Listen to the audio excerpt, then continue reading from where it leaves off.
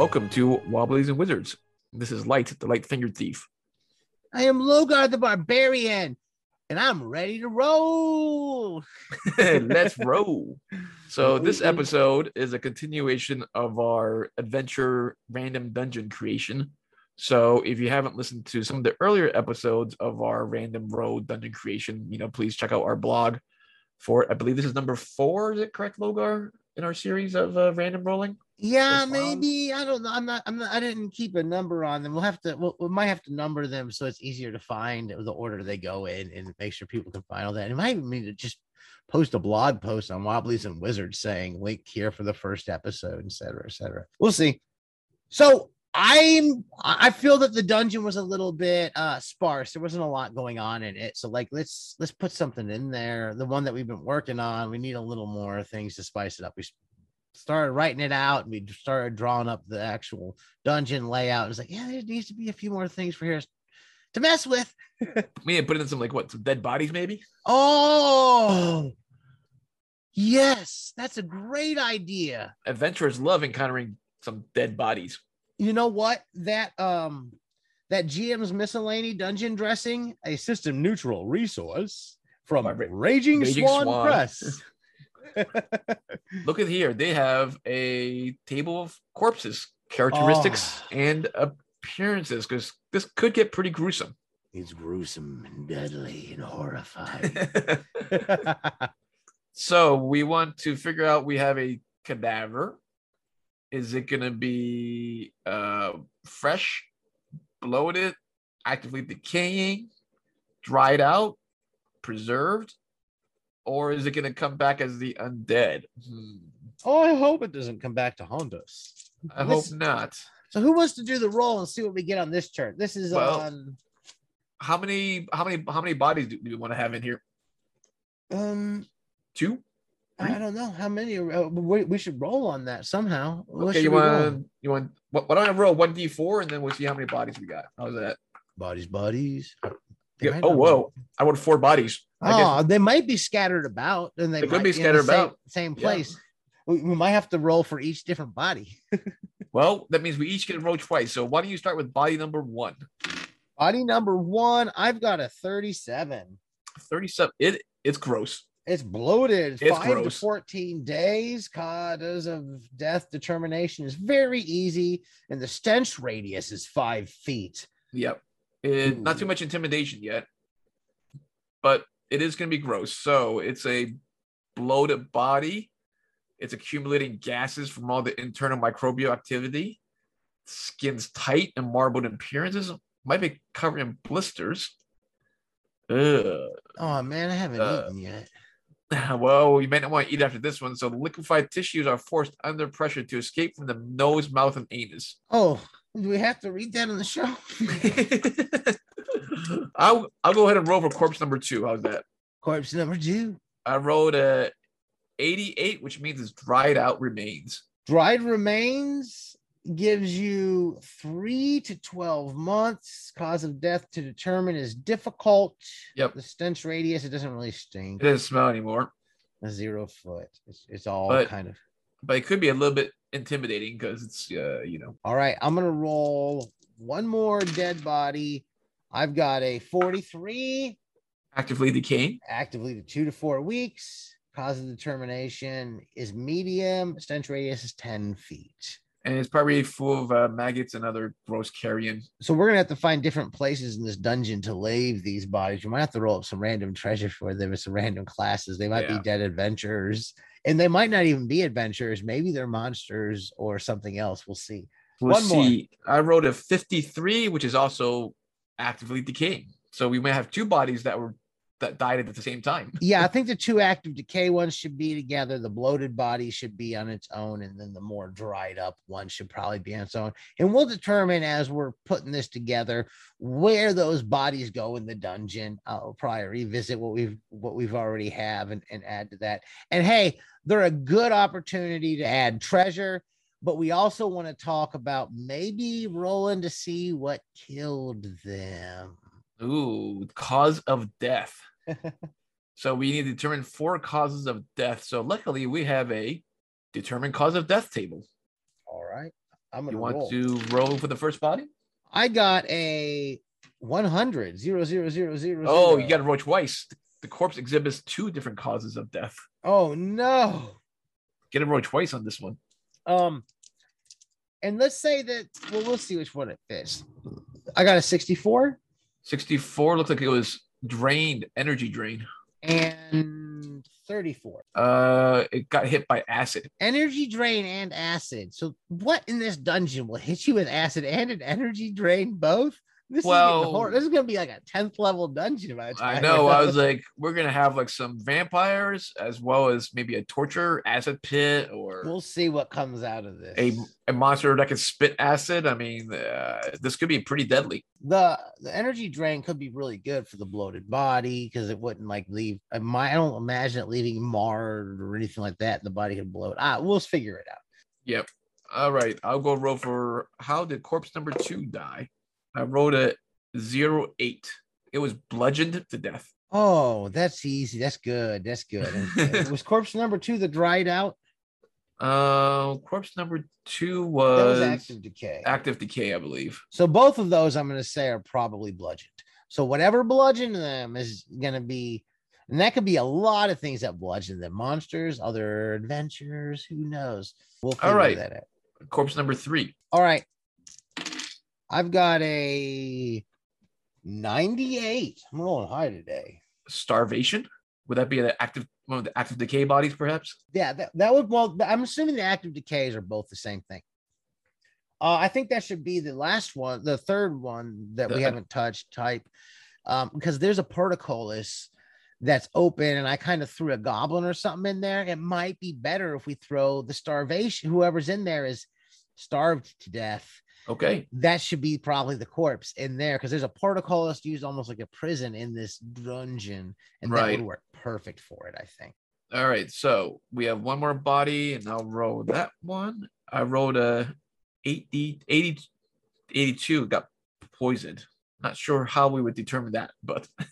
All right. Let's look at pits. We wanted to look at pits today before we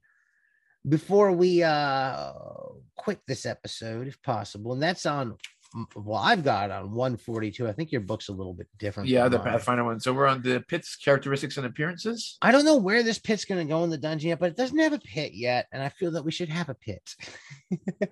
Now, this is going to be a hidden surprise pit, right? We'll see what this says about the pit first. It might. Okay. I'm assuming it's a hidden surprise pit because most pits are like, boom, there's the pit.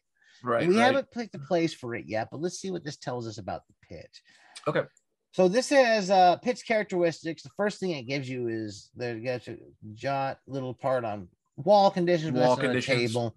Yeah. That's more just telling you the easiness and stuff of climbing. So we're gonna move to the D percentile. You want to roll on that percentile table? All right. What pit we get. All right. I will roll a D100 and see what the pit we get. So I rolled a 45. Okay, let me find 45. The floor is made of a different colored cobblestones. Simple geometric patterns. Laid out in simple geometric patterns. Uh-huh. Now there's pit's dressings and features. All right, you want to roll D100 on that one? Rolling. Let's see what's at the bottom of the pit. 13. Oh. It's gross. It's greenish slime. Moist slime covers the walls on the floor. The pit's floor and walls are covered in greenish moist slime. Maybe a dragon blew his nose down the pit. Delicious. Yummy. One thing we talked about doing in the Osric book is throwing a trap in here as well. Now, where these pits and traps are going is going to be a mystery to everyone until we figured it out at the end of this and plugged them into the dungeon.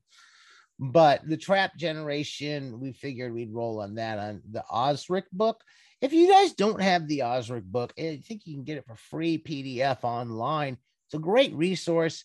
It really spells out the original AD&D game and gives you some great charts for rolling random adventures, random dungeons, and stuff like that. I strongly suggest using the Osric book. You can get a lot from it. So, all right, you want to roll D100 on the random trap? Here we go. I've got a 15. 1-5. Oh, there's a ceiling block. Drops in front of players. So we got a ceiling block coming down that's going to drop in front of the players somehow. We might want to flesh this trap out a little more, putting a trigger plate and stuff like that in it. And hey, what if it's somehow adjacent to the pit so that as you try to jump out of the way, it cuts you off? The pit or something will. I think that would be funny because, your party could be walking down the hall and all of a sudden the first two members of the party vanishes into the pit, and then all of a sudden a wall comes down blocking the rest of the party from getting to the pit. It could either block them, or if you're going the opposite way, it come down and smush them. Well, as you try to jump over it, then it comes down. So we got a little bit of stuff we can toy with this. I think we're gonna have to toy with this trap and make it a little more interesting. I'm like thinking that we gotta be able to do parkour. You gotta jump over the pit and then dodge the ceiling that gonna come down and smack you in the face as you're jumping over it. What triggers the brick to fall? Is it magic? Is it I think it should be a mechanism. I'm not a magic fan of the traps. No, we can do some type of Indiana Jones type of, when you cross the light, it triggers, the trap or something like that. No doubt. We have a few more like charts in here that go over things like, trying to look here. The attributes of the dungeon rant. So poop. The attributes are more for. Yeah, I don't think that's what we're looking for. No, that's not. Yeah, because I was like, that's a weird trap. I would like to look at the stuff they put when it comes to traps. One of my favorite books to look at is that Grimstooth Traps. I got that big compiled one from Goodman's Games. It's a huge, massive tome. It's nice, but they have some really good ideas. Here's the thing about a good trap. I mean, those traps, there's no mechanics. It's not. I don't like it when it's roll a DC to survive the trap. I like it when we're describing what's going on and you're messing around with it and trial and error type traps. So I'm definitely going to try to make this trap more like that. And depending on what system you're using, like the DC thing is only kind of a third edition later. It's not earlier systems. Right. You can do like some type of observation check or a search check to see if you find, like you said, the trigger or the release, or you can describe and see how the players can be creative in finding the way to escape, let's say. Now we have a few rooms that we haven't added to this dungeon that need to be added. I don't know if we're going to do that next week or not, but we'll look at that. And we have a few, we have another one that we're looking to do, which is the actual prison library, which I think is what we need to focus on next. So I think from here, we need to look at starting, we'll flesh out and finish up this. Now we know I want to have this connecting to the other dungeon at some point in time. So the larger room is going to have to go in depth, probably into more cave type stuff from where it's at. It'll be underground connection. So we'll do the underground connection. We'll work that out. I don't know how many of those points we'll do as random roll in the show or how many we're just going to go back and forth and whatnot. But then I think what we really need to focus on next is starting with the crystallized prison library and doing some rolls. Kinds of things that we're going to look at in there. I'm not 100% sure yet. I guess we'll find out. Should that be next week's? Yeah, we can talk that next week. I mean, that might be a two-parter because the prison dungeon library is going to be pretty complicated in terms of rooms, encounters, traps, and treasures, right? So, and there's an outdoor area too. So in the map I've drawn, you got the prison library in one place, and you have like a open field area that's supposed to be sacred, and you have a mausoleum back there, and all these other things. So I think maybe even looking at some of the random things that may live in the woods back there or out in the wilderness, because the prison library is pretty heavily fortified. That's one thing we had rolled, and I've drawn it up that way. So there's an outer wall before you get to it, like a prison would have. Yep. But it's not a prison anymore. It is a library, held by a religious order. And I think we now know that we have multiple factions in that religious order. So correct. If you've enjoyed what you've heard here today, please give us a positive review wherever you're listening. You can find us on Facebook. Just search Wobblies and Wizards. Wobbliesandwizards.com is our blog. I'm on Twitter at Logar Hale Crom. And we have a Patreon. Any support you can give us, we'd really appreciate. And keep those dice rolling. You wrote some interesting adventures.